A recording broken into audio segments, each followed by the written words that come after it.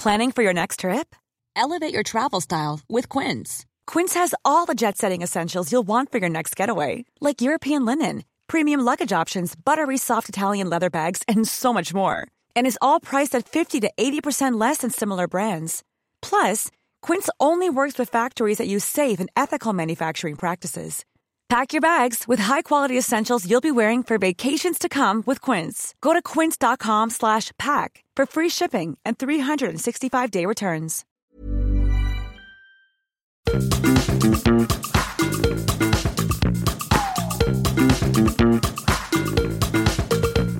This is Reasons to be Cheerful with Ed Miliband and Jeff Lloyd. Yo. We had the yo conversation a while ago. I thought we'd agreed that we were of a certain age and we didn't say yo to each other. All right, well, I'm sort of leaning into it. It's not a midlife crisis, is it? Maybe, yeah. You had one of those yet? Yeah, what do you think this is about? Sunshine. You've had a sharp haircut, by the way. Thank you very much, although I'm mourning because the young woman who's cut my hair at the barber shop around the corner for a couple of years, she told me today that she's moving to Ibiza next week, and now I've got to go through the palaver. Well, you can just visit her in Ibiza every time you want a haircut. If you'd have become Prime Minister, would you have given your barber an MBE? Definitely. Because that's what Cameron did, isn't it? He didn't. Yeah, he absolutely did, yeah. Really? Yes. Well, I suppose the barber sort of gets credit for having covered up his bald patch or something. Is that right? Services to bald patches. Maybe Donald Trump needs the services. A presidential medal for his barber. He didn't really give an MBE to his barber. Yeah, he did, yeah. Are you serious? Yeah. I don't know if it was, just for the work involving his own head. I think maybe he did charity work as well. Wider sort of... Yeah. Hair services. Yes. Amazing. God, I didn't know that. When asked about the honour for Caballero, that's the guy's name, Cameron's official spokesman said, gosh, decisions around honours, there's an independent process. It's just coincidental. I think the people in the hairdressing industry deserve some, recognition. I mean, I think it's what lots of people think, isn't it? All of these hairdressers who aren't properly recognised. Oh, missed opportunity for you there back in the day. Yeah. Could have made some gag about Tory cuts. I think I probably had resigned by then, actually, but thanks for rubbing it in. So before we get into what we're talking about this week, we should mention our next live show. Oh, yes, we should. Which is going to be in Bristol on the 13th of April. You know, one of my favourite things about Bristol? Go on. Just outside the train station, there is a place, I don't know whether it's still there, but I haven't been for a little bit of time, but they make very nice crepes. Aha. Yeah. I often buy a crepe from there if I've got time. I actually always tend to be... get to trains about 1.5 minutes before they're due to go. But in Bristol, I sort of have an incentive to turn up slightly earlier. Well, we can go get a nice crepe. We can go for crepes. Yeah. We are going to be at the Anson Rooms Friday the 13th of April. We will be full of crepes. We'll be very content. And it's going to be our next live show, and tickets are available now.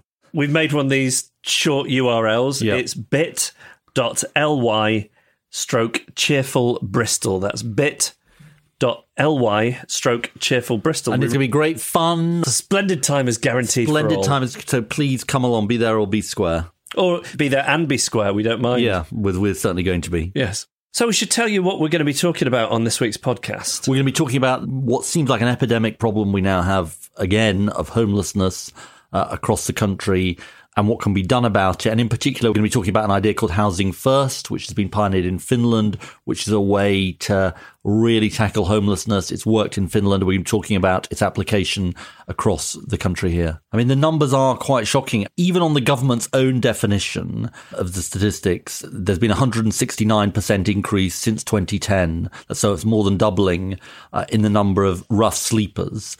And there's a distinction between rough sleepers, so people who are out on the streets, and homeless people, so people who don't have proper permanent accommodation and are temporary bed and breakfast and other accommodation.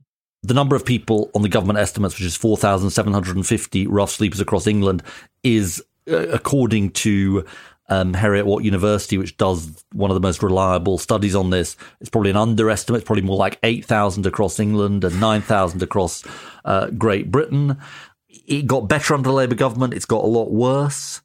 The government is now belatedly trying to do stuff. But, just in preparation for this, people will remember that there was a a case that got a lot of attention, which was a homeless person who were spending a lot of their time in Westminster Tube Station just outside Parliament dying. And I was just looking in advance of our discussion today, and if you go through the local papers, I just literally Googled homeless deaths, because I thought, where's the proper compendium of where this is happening?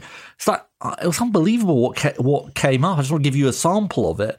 This is from the Rye and Battle Observer on January the 4th. The MP for Hastings and Rye, Amber Rudd, has called the 3 homeless deaths since Christmas a tragedy and vowed to help eliminate rough sleeping. Then this is from the Yorkshire Evening Post, Monday the 8th of January. Homeless woman found dead in Leeds city centre. Then this is Kent Online, 12th of January. Homeless man Neil Martin dies living on streets. This is about Leicester from the Leicester Mercury, the 15th of January, about a man found dead in Leicester Park. I could go on. And that's right across the country. So in a way, the terrible incident in terms of Westminster got the attention, and rightly so. But if you look, it's just happening across the country. And there are some things that you think that's a really long-term problem, which is going to take a long time to solve. The numbers of people we're talking about, it's terrible for those people, but by the scale of a population of 65 million people, it must be soluble. That's what I think. This is not like some complicated rocket science for how do you solve it. And there is a really good idea that has been trialled in different countries, actually implemented in different countries, which is a reason to be cheerful. Which won't solve the whole problem, but as far as we can tell, will make a big indent. And alongside other things, I mean, this is a soluble problem. I think that's what we want people to know, and hear about some of the ways to do it. And as well as that, the usual bits and pieces, we've had lots of response to last week's episode about the tax havens, and we'll be talking through some of that and through some of the other email that we've received, and into pitch ideas which could be potential reasons to be cheerful. We're joined by comedian Helen Keane. Talking of emails, the interweb is ablaze with my sandwich idea. It's not hygienic, don't you? What's not hygienic? All these hundreds of people every day rummaging around in sandwich ingredients. I think Ella has an answer to this. Okay. Hi, Ed and Jeff. I want Ed to know that I think his make your own sandwich shop idea is brilliant, and I was sad that it didn't get the appreciation it deserved. Well, I mean, she must be talking only about one person when she's saying it didn't get the appreciation it deserved, and that's you, matey Popeye. As someone who can't stomach butter or mayo, I'm totally excluded from the shop bought sandwich market, and Ed's idea would definitely be a reason to be cheerful. So, right, that's Ella. But I mean, it's not just Ella here. We've got Stephen from Fife. Gents, Ed is my kind of genius.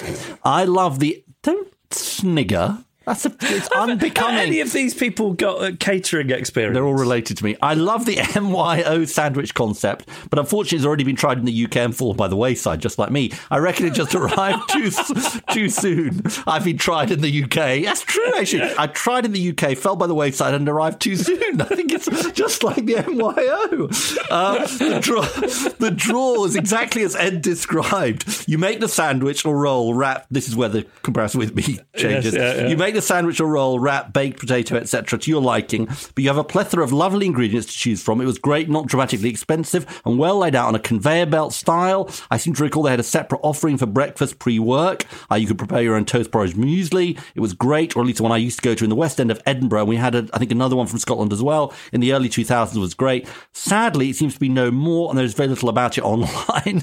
A bit like me. It may or may not, but still be a thing in Oz, and it does seem to be. It won the best sandwich of the year or something shop in Oz in 2012. The time is right for the Jeffocracy to resurrect this idea, or at least open up a franchise once the T-shirt printing business dries up.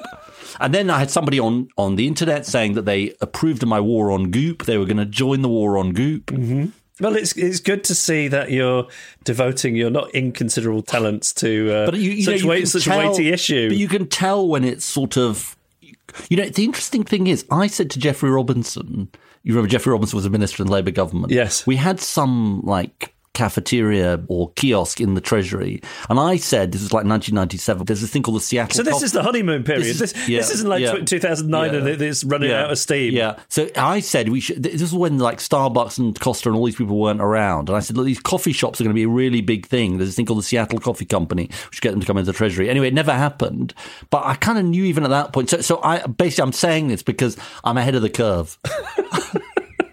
And the sandwich thing is coming. And when some other so-and-so makes millions of pounds from the sandwich concept, you'll be like, God, you were right about the sandwich concept. Well, it's a reason to be cheerful that people are backing you up. Admittedly, none of them with entrepreneurial or catering experience. Well, how do you know? I don't think you should I jump to conclusions about Ella and Stephen from these Five. People would be mentioning it if there was any catering experience. You're listening to Reasons to be Cheerful with Ed Miliband and Jeff Lloyd. So on the line from Finland, we have Juha Karkinen, who is the chief executive of the Y Foundation, which provides over 16,000 low-cost flats to homeless people in Finland. It's been a key part of the Housing First project. Hello, Juha. Hello. Thank you for joining us. It's claimed that Finland has fairly much eradicated homelessness. Can you give us an idea of how severe the problem was prior to 2008 when the new approach came in, and particularly how it was there, for example, in the 1980s? Well, when we started to make statistics about homelessness in the 80s, we had around 20,000 homeless people in Finland. So it was quite severe, the problem. But there were several national programs before 2008 already. So we managed to reduce the homelessness, but 2008 was a kind of game changer for us because then we adopted Housing First, and after that we have been able to reduce the most severe form of homelessness, people sleeping rough and people living in temporary accommodation. So that has been the biggest change since 2008. Now we have around 6,500 single homeless persons. 84% of them are people living temporarily with friends and relatives. So in those figures maybe tell that we don't actually have street homelessness as a phenomenon anymore in Finland. So as I understand it, the big insight of Housing First is that you give people permanent accommodation, not temporary accommodation, not hostels, but just permanent accommodation without sort of asking lots of other questions, and then you provide the support. Is that right? Yes, exactly. It means that it's unconditional giving a low-cost rental apartment. But the important element is that it's a independent rental apartment. It can be in scattered housing. We have a lot of that, but also it can be in a supported housing unit where also the other neighbors may be former homeless persons.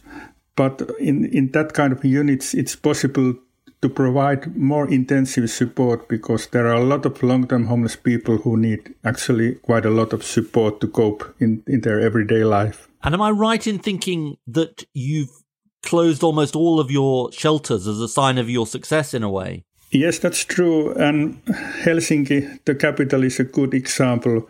When this program in 2008 was started, we had around 600 bed places in shelters and hostels. And now there's one emergency center with 52 bed places. So that most clearly illustrates the change that has happened in Finland. And you have a lot of visitors from around the world to come and look at how these policies have worked. What are the pieces of advice that you give to them? What are the foundations of making Housing First work? Well, I think that the most important element or the most important advice that I can give is that this is an effort that needs public involvement. It means the public has to have a leading or coordinating role. And it also means that it's possible if you can build a strong enough partnership between the main actors. So in Finland, this has been a joint project of ministries, main cities and NGOs, both national and local, working towards the same goal. And of course, it helps a lot if you have very concrete goals. How many homeless persons you are planning to get proper housing, and how are you going to finance it? Because you have to remember that in 2008, when we started this national program, also the economic recession hit Finland. all these partners, cities and ministries were ready to get involved in this project. And have you yet reached your goals, Juha, or do you have further to go? We know that there are still homeless persons, and as long as there is one single homeless, our job is not finished yet. So now we are concentrating on building special services for homeless women, and also the amount of homeless young people under 25 is, in our opinion, alarming. So we have to do something special with that group also. Juha, thank you so much for joining us and for telling us about the inspiring experience in Finland. Thank you, and good luck to your work also. Listening to that, we've got Matt Downey, Director of Policy and External Affairs at Crisis. Thank you for joining us, Matt. Pleasure. Finland, is it all it's cracked up to be? Actually, it's more, I think, than you perhaps heard there. The Finnish modesty. Well, the miracle that's happened is in context. If you think about kind of 2008 onwards, when the rest of Europe, particularly Europe, was seeing homelessness go up and up and up, theirs started going down. Just at the point when everyone else was wondering what on earth to do about it. I have had the opportunity to go out and see, and you do have an experience of walking around a major European capital city and realising that the thing you get used to in London and the major cities of this country and around Europe isn't there. So is the cause of it the financial downturn and then austerity implemented as a result of it? Is that common across a lot of European countries? What happened here and what happened in a lot of other countries was the kind of basic safety net that was there was eroded. And then some of the things that were kind of background causes got worse. So the housing crisis in most Western European countries and the kind of withdrawal of benefits that were making a difference and kind of some of the trends in migration as well were leading to an alarming rise, which is still there in this country. We've seen rough sleeping go up more than 150% in the last 8 years. So Finland was doing something incredible. And that was against the same backdrop that everybody else... That's right. It's important to say that. And I think that what they realised was that their early successes in getting people immediately into housing rather than spending the time and the money getting people ready for housing, which is a sort of oxymoron really, was bearing real success. And so what they realised was that they should and could get everybody housed. And instead of having people go through a system whereby they have to demonstrate that they're ready to be housed by being clean or sane or sober, they realised of course everyone's ready to be housed. The question is, what support do you then need once you're housed? And talk us through the history of homelessness here in the UK, because when I was growing up in the 1980s and indeed in the 1990s, we had kind of a similar situation to, or felt like a similar situation to now, people sleeping in doorways, people sleeping rough.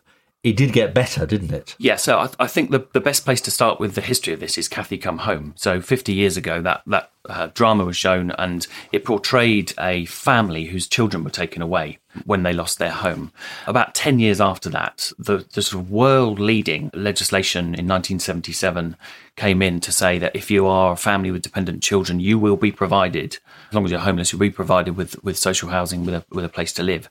But that sort of amazing step forward also introduced a sort of prejudice within the system that said if you're not that group, so if you're a single man, if you're a single household or childless couple, actually you wouldn't be a priority. Right. So it's no accident that when you do see people sleeping rough or in night shelters or hostels, it's that group of people. So we have half a safety net. And what happened in the kind of 80s is that the increases in rough sleeping led to a lot of political attention, and it was actually the major government around 96 that started what was called the Rough Sleepers Initiative that led to the Blair years taking that on, and there was a sort of czar called Louise Casey who took on the target of reducing rough sleeping in England by 2/3 and hit the target. What happened was that a lot of those... Was that money, or was it... It wasn't the housing first philosophy, Absolutely. It was other things? No, so largely what that was about was twisting the arms of housing associations, opening new provision in terms of hostels and night shelters and getting people off the streets. And it was a focus on that. It wasn't a focus on resolving homelessness in its wider sense.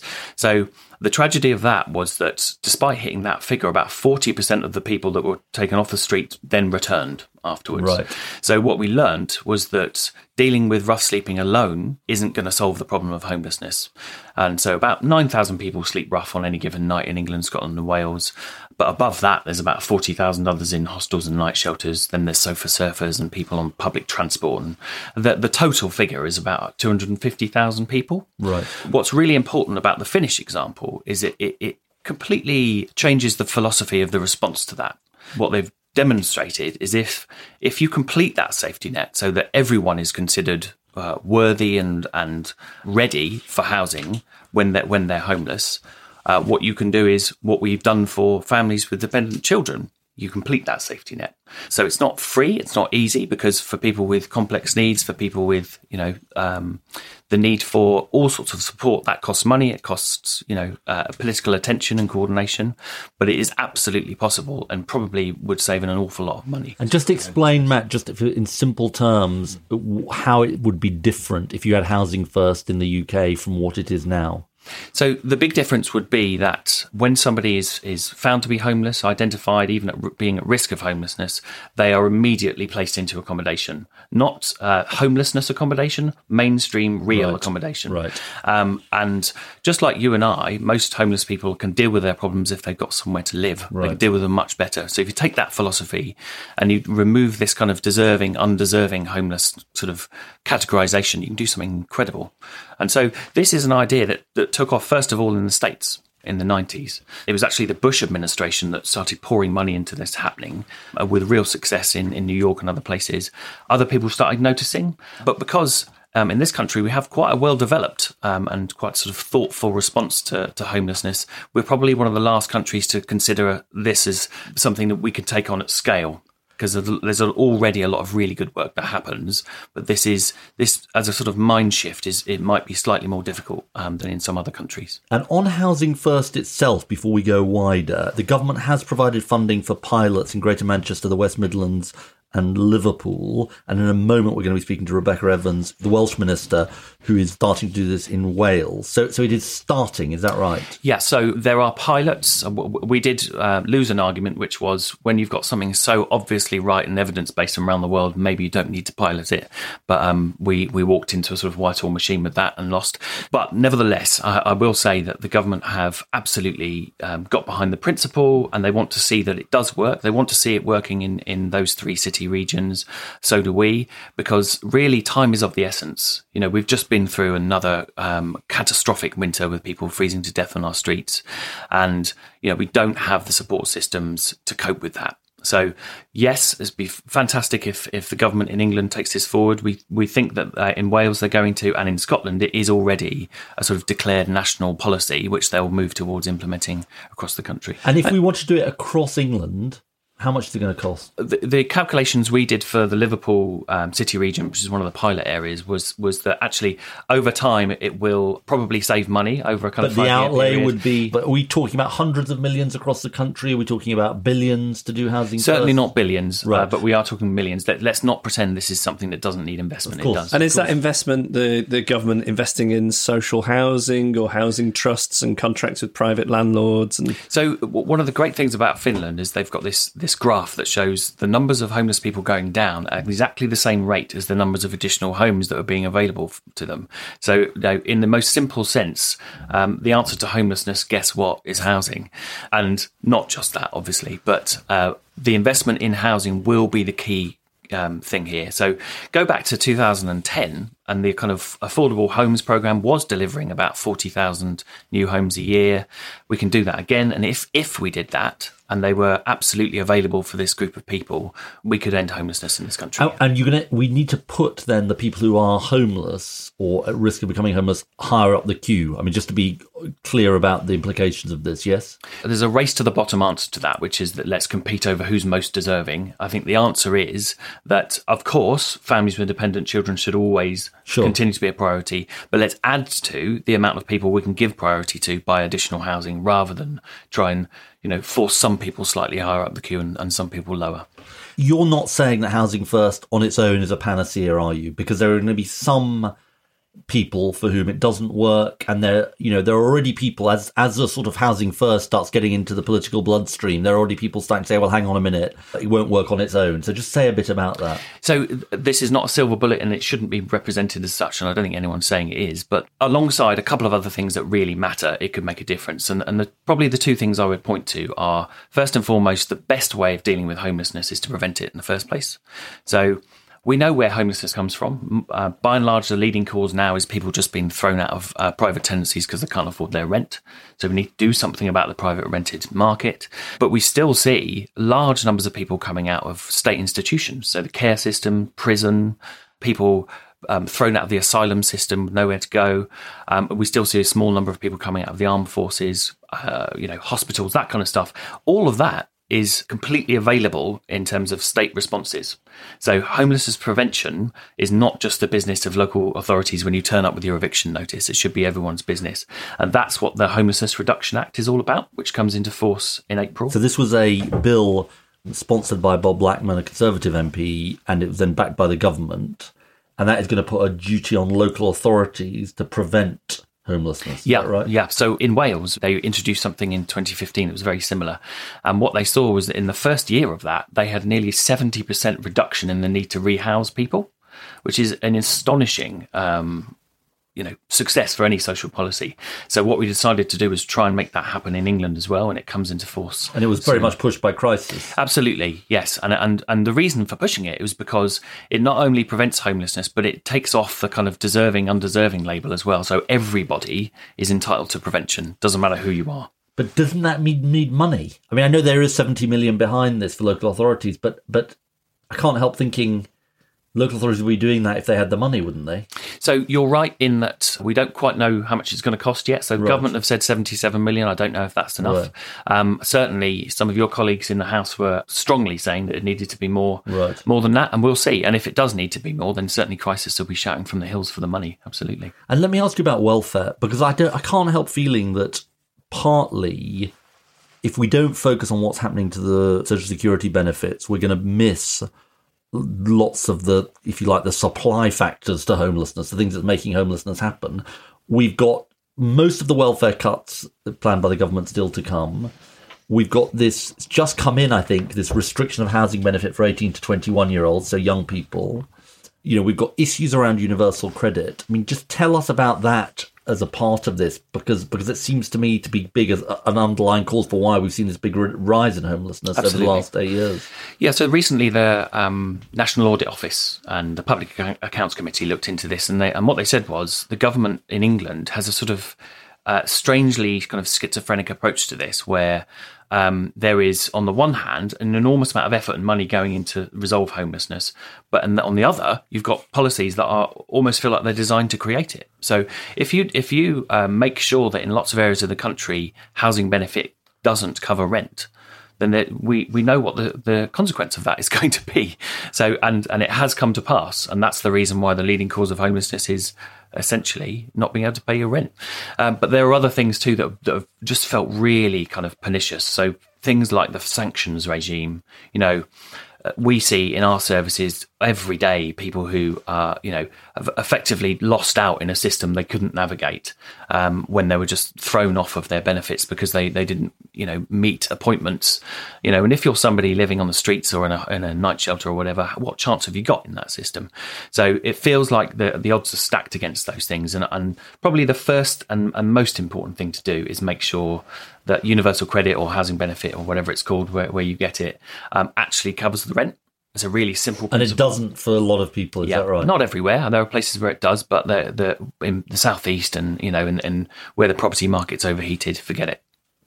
And for young people, do you need something specific which is different from the Housing First idea? So the thing that marks young people and homelessness as different is that quite often the cause of that is relationship breakdown in the home.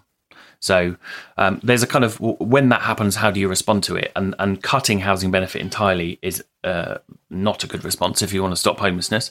But also the sort of careful work that needs to happen to repair relationships, between parents and their children, or if it's not going to be repaired, provide some form of accommodation, requires money. It requires expertise. So there are trials of Housing First for Youth in Scotland and in Ireland, which is a slightly morphed version of it, because you don't, putting somebody in their own kind of isolated flat when they've just come out of living with their parents might not be the answer. You and I probably didn't do that when we first moved out of our family homes. We probably had flat chairs and things like that. So it needs careful and different responses. But also, we can also find where people are coming from. So those people coming out of the care system, for example, they're young people that we are throwing out into homelessness far too often. There are lots of problems that we talk about on this podcast which feel big and intractable. My impression about this is it is a massive problem. I mean, it's shameful for our society, but it isn't insoluble, is it? No, we find ourselves in a sort of strange paradox at the moment where the problem's getting much, much worse, but the clarity of solutions is probably better than we've ever had. And we can now actually point at examples of it happening. So Finland, but not just Finland, there are places around the world where cities and towns are doing it in Scandinavia and Northern Europe and North America. And so in that context, and with our numbers, so 9,000 people sleeping rough feels shameful, but it's tiny. It is absolutely tiny. 40,000 people living in hostels and night shelters is nothing compared to the scale of the issue you see in lots of other countries. All of our homelessness adds up to pretty much all there is in New York alone. So we know we can do this. It's about political activity. And I think, we are at a stage where politicians are feeling the heat and they want to do something about it. The answer has to be kind of reflecting back to what you were saying, Ed, that not a knee-jerk kind of let's just get people off the streets and forget about it. Let's deal with the causes as well as the kind of long-term solutions. And so we have this thing called the Jeffocracy. And if you were the housing minister in the Jeffocracy, what would you do? I asked my colleagues about this because I thought this might come up. The conclusion to this question is that we need to get rid of anything that discriminates. So if you can be an undeserving homeless person, forget it. So let's get rid of that. And B, let's work out how many homes we need to get all of those people and the ones that are coming down the line into housing. And then I suppose I'd ask Jeff as Supreme Leader whether it would be okay to speak to the shadow housing minister and put this together as a plan that won't fall down next time there's a changing government. Oh, there won't be a changing government. It's permanent Jeffocracy. Just one other question, which is, I noticed that one of the things that happened during the horrendous cold snap was that I think there was heightened concern because there was awareness that people were literally dying on our streets and people were more inclined to talk to homeless people on the streets and so on. If somebody comes across, people are passing homeless people all the time, what can they do to help?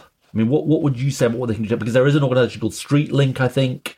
Because I think sometimes people can feel incredibly powerless. What should I do? Tell us a little bit about what people can do. Yeah. So I think the first thing is to don't feel uncomfortable. Everyone faces that. And if you don't feel like you can speak to the person, you don't feel like it's safe, then don't do that. And that's absolutely fine. But there is always something you can do, which is to call StreetLink or to go onto the website, or they have an app. And what that does is you can report an incident of rough sleeping, and the local authorities outreach team then comes out to see the person. And then they'll get back to you and tell you what happened.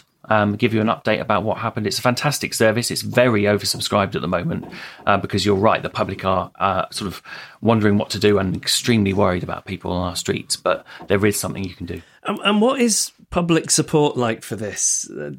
I worry about a certain type of person who can claim, oh, here we go, people getting something for nothing. Does that exist as an argument? Is it something you've knocked up against? Well, the public support for ending homelessness is absolutely resolute. You should see the tens of thousands of people that either volunteer with us or want to volunteer with us. The StreetLink system is overwhelmed with concerned members of the public. That's not to say that there wouldn't be, certain parts of the public that would say, "Hang on a second, why are these people who have made mistakes in life are getting on the housing ladder?" We often say that if you went to A&E and the person in front of you had, a headache and you had your arms and legs hanging off, you should probably go in front of them. A lot of the people who we're talking about in terms of Housing First are the most extreme cases of homelessness, and no one could argue that it's right to keep people living on the streets. So thank you, Matt Downey, Director of Policy and External Affairs at Crisis. Thank you. So I'm delighted to say that we're now joined by Rebecca Evans AM, who is the Minister for Housing and Regeneration in the Welsh Government. Rebecca, thanks so much for joining us. A pleasure. So tell us a bit about Housing First, which we're talking about today in Wales, because you're starting to roll this out, aren't you? Can you give some examples of how it's going? That's right. Welsh Government has invested funding in the Housing First model, and we've developed specific principles for Housing First here in Wales. And it really does start from the basic principle that housing is a fundamental human right. So our principles really put the individual at the centre in terms of the choice and control that they should have. But it's about removing all of those kind of strings attached, if you like, that some people often face when trying to get into housing. For example, they might go into emergency housing first, then onto a pod, then into a hostel, and then eventually into accommodation if they're willing to sign up to certain things such as entering into substance misuse schemes. This model really turns things on its head and puts the person into a secure accommodation in the first place, and then looks to build the support around them. And from your early indications, do you think it's working? Are you hopeful about the impact of Housing First? Early indications are that it is working and that it is managing to get people into accommodation. And one of the reasons that it is working is because we've built up strong relations with the private rented sector. So we're working, for example, to ensure that Welsh Government's able to provide bonds and to take out some of the risk that some people might experience. So that's like the deposit, is it, on the house to get the homeless person into housing? Having a bond really takes away some of the risk for the landlords in the private rented sector, because they're quite understandably a little bit wary about taking people who don't have a history of a secure tenancy.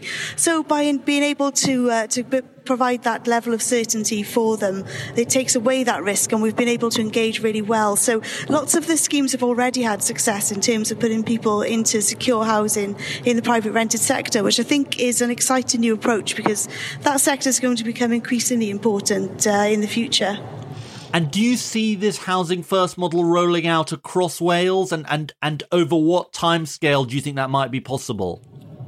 I would like to see Housing First rolled out in all communities, really, where it's needed across Wales. We have some serious rough sleeping issues, particularly in some of our cities. But Housing First is actually a model which is applicable to any kind of communities.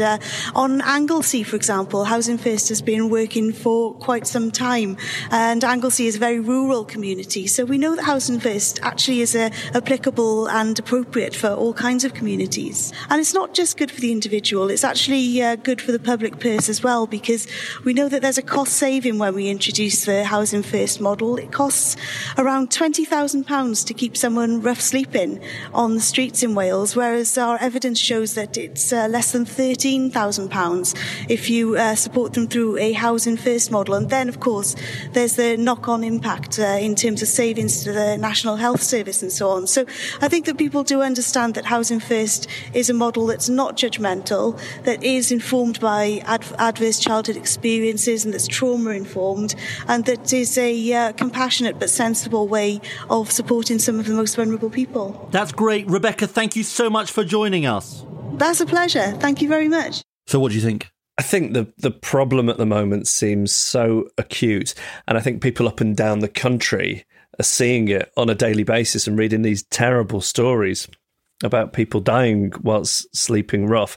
So I think the public are behind it. I don't think there's much of a sense of the undeserving homeless, which crops up sometimes in the right-wing press. So there's something to feel cheerful about there, that the public would be behind a big idea like this. Yeah, I mean, but it is shameful for us all, isn't it? I mean, we're one of the richest countries in the world and we've got people dying on our streets. I mean, and it is so unnecessary, and so soluble. That's what's sort of terrible about it. I think you're right, though. I think, look, there's a concept which people can get behind. We're not saying it's on its own is the answer, but it's clearly a big part of the answer. The Finnish example shows that, and we should just bloody well get on with it. Reasons to be cheerful with Ed Miliband and Jeff Lloyd. If you've got thoughts about the discussion on homelessness or ideas for future shows, you can email us, reasons@cheerfulpodcast.com. You can find us on Twitter @cheerfulpodcast and also on Instagram at the same address. And you can also find us on Facebook, facebook.com/reasons to be cheerful podcast. And does that go for any venture capitalists who want to invest in your make your own sandwich chain? Yes, and talking of that, you thought the email that I was about to read was about tax havens, and it is. But the trick here is that Claire Hutton also says this, before we get on to the slightly less important stuff of tax havens. Ed might be interested to know that Glasgow used to have a couple of sandwich shops called MYO. I wonder if you can guess what that stands for. Make your own. They used to make your own salad sandwiches, wraps, paninis, and baked potatoes. It was amazing. They would weigh your sandwich. If you'd been overloaded, you'd be charged extra. They've sadly closed. So suggesting it's not a viable I don't think the business model is really that unrealistic. I have very fond memories. Good for veggies. Every town should have one. Yeah. You see? Okay. So look, it's just breaking out all over. And I just want to be clear here. Ed doesn't want to make any money out of the make your own sandwich business. Claire, it's an altruistic move, right, to make the world a better place. So, social enterprise. Exactly. Claire also says this week's episode on tax haven was enlightening. It's a subject which always seems quite confusing. I was glad to get a little clarity. There's one aspect you didn't cover, which I still don't understand, though, the role of Scottish Limited Partnerships, SLPs. They get reported as being a particular problem. Indeed, my hometown of Edinburgh apparently has a number of innocuous-looking residential properties, which are each the registered address of hundreds of anonymous shell companies in the form of SLPs, potentially responsible for billions of pounds of money laundering. I've read that the responsibility for the law that allows this rests with Westminster, but I've never understood why something that seems to be a specifically Scottish entity should be dealt with by Westminster rather than under Scottish law. Can you provide any insight? Well, I can't provide a comprehensive insight, but I can say this, which is there's a Transparency International last year noted that there were new rules coming in relation to SLPs. My understanding is that what happened was that the government introduced rules that you had to provide a person of significant control around companies. This was in 2016, but not around Scottish limited partnerships. So surprise, surprise, in 2016, more SLPs were registered, 5,215, than in the century after they were introduced in 1907, according to Transparency International. 74% of SLPs set up in the last 10 years are registered to just 10 Scottish addresses. 71% of SLPs registered during 2016 were controlled by corporate partners based in secrecy jurisdictions like the Seychelles, Belize, and Dominica. The law is apparently now changing, so the same rules are going to have to apply to Scottish limited partnerships. That's my understanding, but others may have more to say on that. So there are just obviously accountants combing this stuff and noticing where the legislation hasn't quite caught up and looking for those loopholes. Indeed. This comes from Sasha, who says, Dear Ed and Jeff, I was really interested in Pippa's project. This was Pippa Evans on last week's episode. The Sunday Assembly, mirroring church communities from a non-religious perspective. There's a definite need to foster these kinds of secular initiatives and fill in some of the societal gaps created by our shift towards non-religious belief systems. Like the Sandwich Assembly. Yeah, well, maybe you could throw that into Sunday the mix. Assembly, the Sandwich Assembly. Yeah. Don't you think? Yeah, I mean, if I was Pippa, a global I'd be feeling movement. A little unhappy that you were taking her idea and introducing sandwiches and excluding her from it. It's a separate idea. It's a global movement around make your own sandwiches. Sasha says it's spiritual. Sasha says I am Without a course leader at the New School of Psychotherapy and Counselling, where we've just created the new MA in Existential and Humanist Pastoral Care in collaboration with Humanists UK. And this trains chaplains from a non-religious perspective using philosophical ideas. It's a really exciting course, first of its kind in the UK. The Netherlands is at the forefront of this movement, and we hope to establish chaplains across a range of sectors such as healthcare, education, the prison service, etc., to better meet the needs of the British population, which is increasingly non-religious. My ex is a humanist celebrant, so she goes around doing weddings. Oh, great. And I know that the humanists are lobbying Parliament at the moment because in Scotland it's legal to be married by a humanist celebrant, but in England and I think Wales, you have to go and sort of do it on the quiet with an official registrar in a registry office. What, and then do the humanist? And then do the humanist, right. and you know, Okay. else in other countries the humanists can just do weddings and funerals and so on. I think we should do divorce, by the way, on an episode. Is there something you need to tell me? Nope, but because there's no fault divorce in the UK, so getting divorced is more difficult than you might think. Why have you been looking into this? I haven't. Somebody told me about it. Was it your wife? Asking for a friend. Oh, and there was just one more thing. Do you remember Jake Yap? The Yapster, yeah. And he had his idea about hydrogen, and then last week we had an email explaining why it wasn't viable. Well, Ross emailed in to say, "Hi, Jeff and Ed. Regarding Jake Yap's idea of using renewables to create hydrogen for power and its subsequent poo-pooing by an emailer, I attach links to 2 projects in operation using hydrogen for power in Scotland, and one is buses in Aberdeen, a fleet of 10 buses in use around Aberdeen using hydrogen fuel cells and no emissions apart from water vapour. And then the other one is electricity from hydrogen fuel cells used in Kirkwall Harbour, using energy from tidal and wind to create hydrogen for fuel cells. And these are then used for electric power at the harbour. So good things going on with hydrogen in Scotland. I mean, I'm slightly making this up as I go along, but which I think guess is obvious. But maybe there's a difference between the sort of into the fuel cells idea and then the sort of Jake Yap sort of transport it across many time zones in a sort of version of the Hindenburg idea, presumably. Yeah, but the debate about the Yapster rages on. Email us, reasons@cheerfulpodcast.com. Follow us on Twitter @cheerfulpodcast, or search for our Facebook page, Reasons to be Cheerful Podcast. And here to pitch ideas which could be potential reasons to be cheerful, we're joined by comedian Helen Keane. Hello. Hello. Hello. Hello. What's the connection with you in science? Are you from a science background? Because there seems to be, in recent years, science and comedy have finally come together. They have, haven't they? Yeah. Yeah, I know.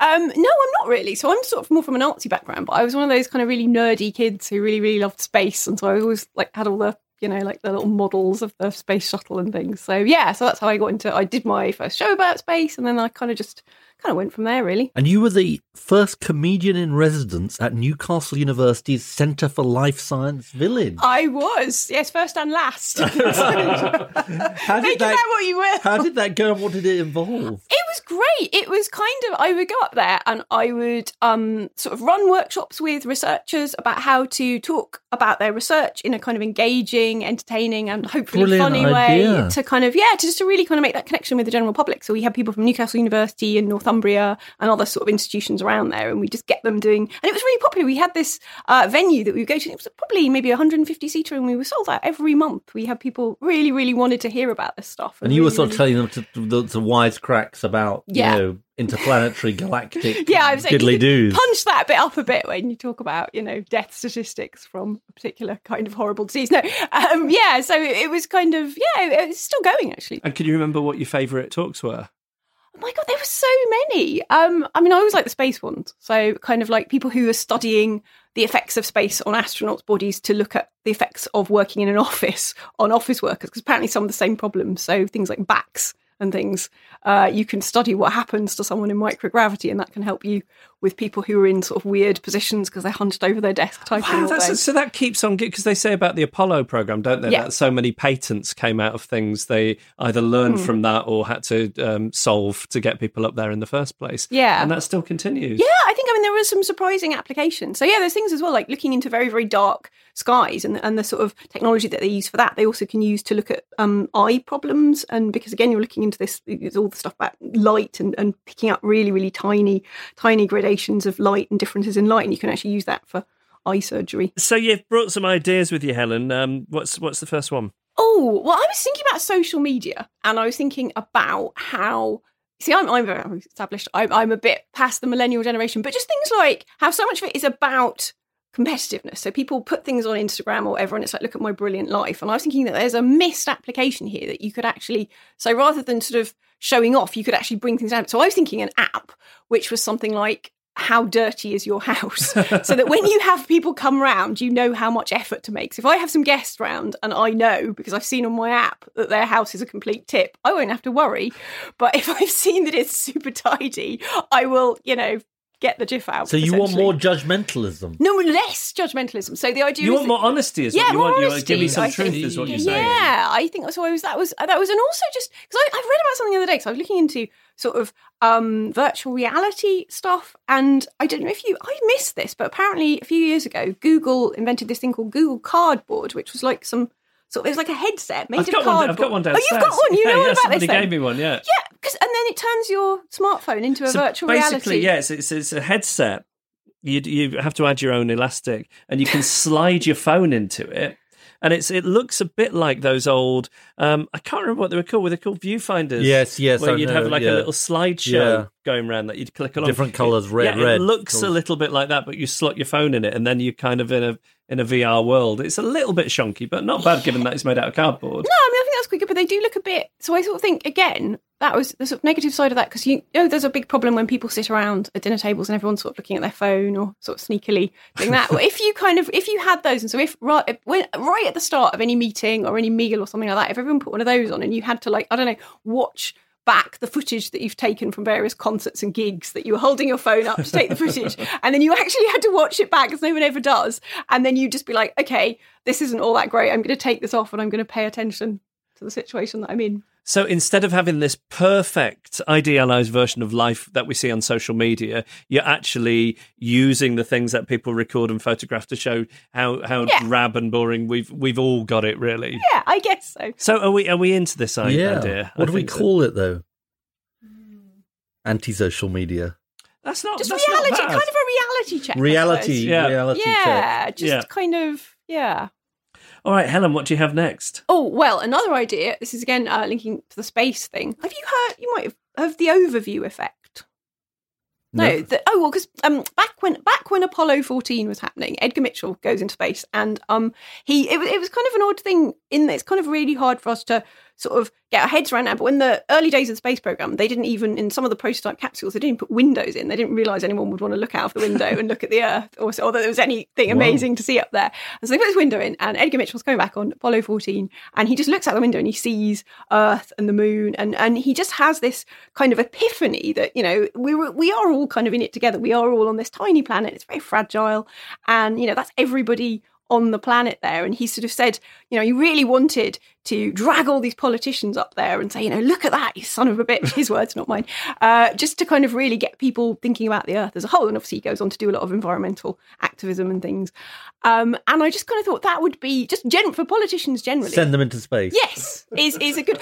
Some to come back and some not to come back. Maybe not, but I think just all of us. But yeah, I think the politicians in space thing is a good idea. But also... It's like that picture, the famous NASA picture, isn't it? Earthrise, yes, exactly. But also I think that... Because something that happens to a lot of people, especially if you've not been to space before, or even if you have and you're quite sort of hardened, is you get very sick in the short term. So if you had sort of imagine this huge conference and basically you've got to kind of, hold Vladimir Putin's hair while he vomits into a sort of suction toilet. Bonding. Yeah, exactly. So you can sort of think that it would not only be the seeing Earth and this beautiful, majestic thing, but also being reminded of how fragile we all and human you are. Would you get to choose like two people to go up? Together. Yeah. Maybe people who are having real problems with each other. So I just think generally politicians, but also Trump and Kim Jong-un. Yeah, just put them in space together. Yeah. Bonding experience. They'd be ill for a bit and they'd kind of, they'd muddle through. Around, they'd muddle through, wouldn't they? Me, Jacob Rees-Mogg, and I don't know, I'm trying to think of somebody else, Nigel Farage, So you'd love to go on some space tourism with Jacob Rees-Mogg? No, not really, no. I'm trying to think of people who you're sort of different from, who you kind of, would sort of... This is your thing about wanting to talk to people on public transport, but now it's large, in space. You're stuck in a space capsule. Yeah, I think you've sort of taken us to a new level. Yeah. Who do you want to be stuck in a space capsule with? Yeah. I mean, I think I'd rather float around in space on my own than any of the people you've mentioned. That's just typical of you, isn't it? All right. I really like that. So this sort of, what was the overview effect? Yeah, the overview effect. So it's like, so people are actually looking to try and, in the future, there might be some sort of United Nations kind of ship up there. to do that. Do you have another one for us? Sort of, yeah. It was just that I think I was reading something about there's I don't know whether this is true or not, but there's an increasing gap between the way young people perceive older people, and that there's a sort of there's kind of like there's a sort of political agenda sometimes to certainly true with the way Jeff regards me, isn't it, Jeff? Oh, bless him. My old pal over there. Yeah, I check in on him. Exactly. So I tend to go past his house in the morning to check the milk bottles have been Exactly. taken in. check if the curtains were drawn Yeah. up. But yeah, so that people kind of younger people have this kind of suspicion of older people and this kind of thing. And I was just thinking back to when I was a kid, and because my parents were quite skint, so they used to go, and just really like coaches, I guess. We used to go on coach holidays, and I was always the youngest person there. My parents were the second youngest, and there'd be lots of OAPs. And I think it would be a possible thing that everybody should have to do that. Go on a coach holiday. With old people, yes. Yeah, go on a coach holiday generally. Yeah, I think they need But with people who are not their generation. Yes, very That's much. good. I like that. A magical mystery tour. It's definitely this is such a running theme about people sort of bridging the divide. We are bridging the divides. So talking to each other on trains, going into space with Jacob Rees-Mogg, and getting on coaches with pensioners from Halifax. Pensioners specifically from Halifax. Yes. Did you grow up in Halifax? No, just in Yorkshire, but they'd go round before we went to wherever we were going, like Torquay or whatever. They'd go round all the different bits of Yorkshire, picking up all these pensioners, and then the coach would gradually fill up with older and older. So whereabouts in Yorkshire are you from? Just outside Hull. So, right. Oh, yeah. I see. I think it's good. So are you suggesting we organise our first Reasons to be Cheerful intergenerational coach trip? Mystery tour? Yes. I think so. I can see the politician in you. How are you going to kick this into the long grass? Are you going to recommend an inquiry? Interdepartmental commission to look at the practical implications of this, consulting all necessary stakeholders. No, I basically buy it. It's bridging the divides. But I'm surprised that you're so keen on it. I like a coach trip. I like a sing-song. So even if it's got other people on it? I like a sing-song. As long as it's a sing-song, I'm there. Oh, it's always a sing-song. Karaoke. So there might be karaoke on the coach. Yeah. I could lead the karaoke if the driver would let me have a go on the microphone. And then the coach goes into space. Since I haven't got a radio show anymore, it'd scratch that itch. But you have got 2 other podcasts. This is true. Helen, where can we see you? What are you up to next?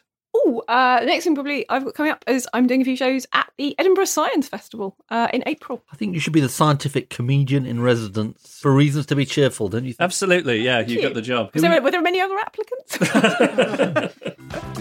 You're listening to Reasons to be Cheerful with Ed Miliband and Jeff Lloyd. Well, here we are in the outro, and I'm speaking in slightly hushed tones, and we're recording this on an iPhone, so it sounds a little different to usual. We're on location. We are on location at the Broadcasting Press Guild Awards. Where we won. I know. And it is nice to win, isn't it? It is. It's been a marvellous afternoon. I'm somewhat disappointed. No exit poll. I'm somewhat disappointed that Ed didn't introduce me to David Attenborough. He made a beeline for David Attenborough. You didn't take me over to meet him. It's like George Ezra on steroids, isn't it? It's just like David Attenborough. When else am I going to get to meet David Attenborough? And you just left me there in the corner. And Prue Leith. Yeah, I mean, Prue Leith, that's exciting. But David Attenborough, and you were annoyed at the Blue Planet for beating us in the podcast chart. I didn't mention that to him. Weird that, isn't it? I got a selfie with him, actually. Oh. Let's not distract from our success of our award, Jeff. I know. Fancy that. I owe big thanks to you. And I owe big thanks to you.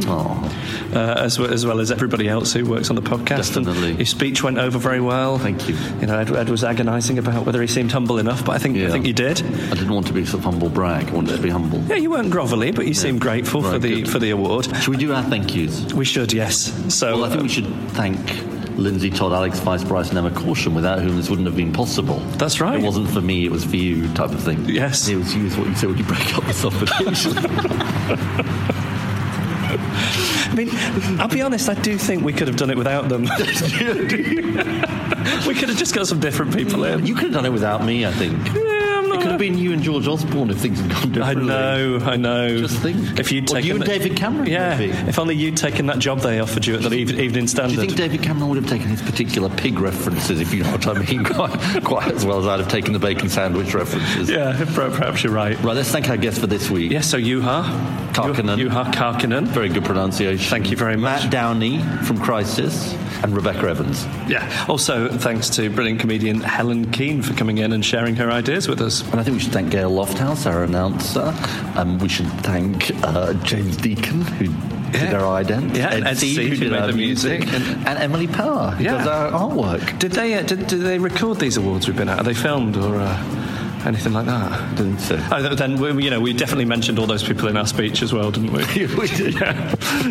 Did you notice that they sat us on table number 10? Do you think that was how they were having a go? I think it was a nice little treat for you. Look, there's Ed at number 10. That's the closest I'm going to get to number 10. Yeah. He's been the award-winning Jeff Lloyd. He's been the very humble Ed Miliband. And these have been Reasons to be Cheerful.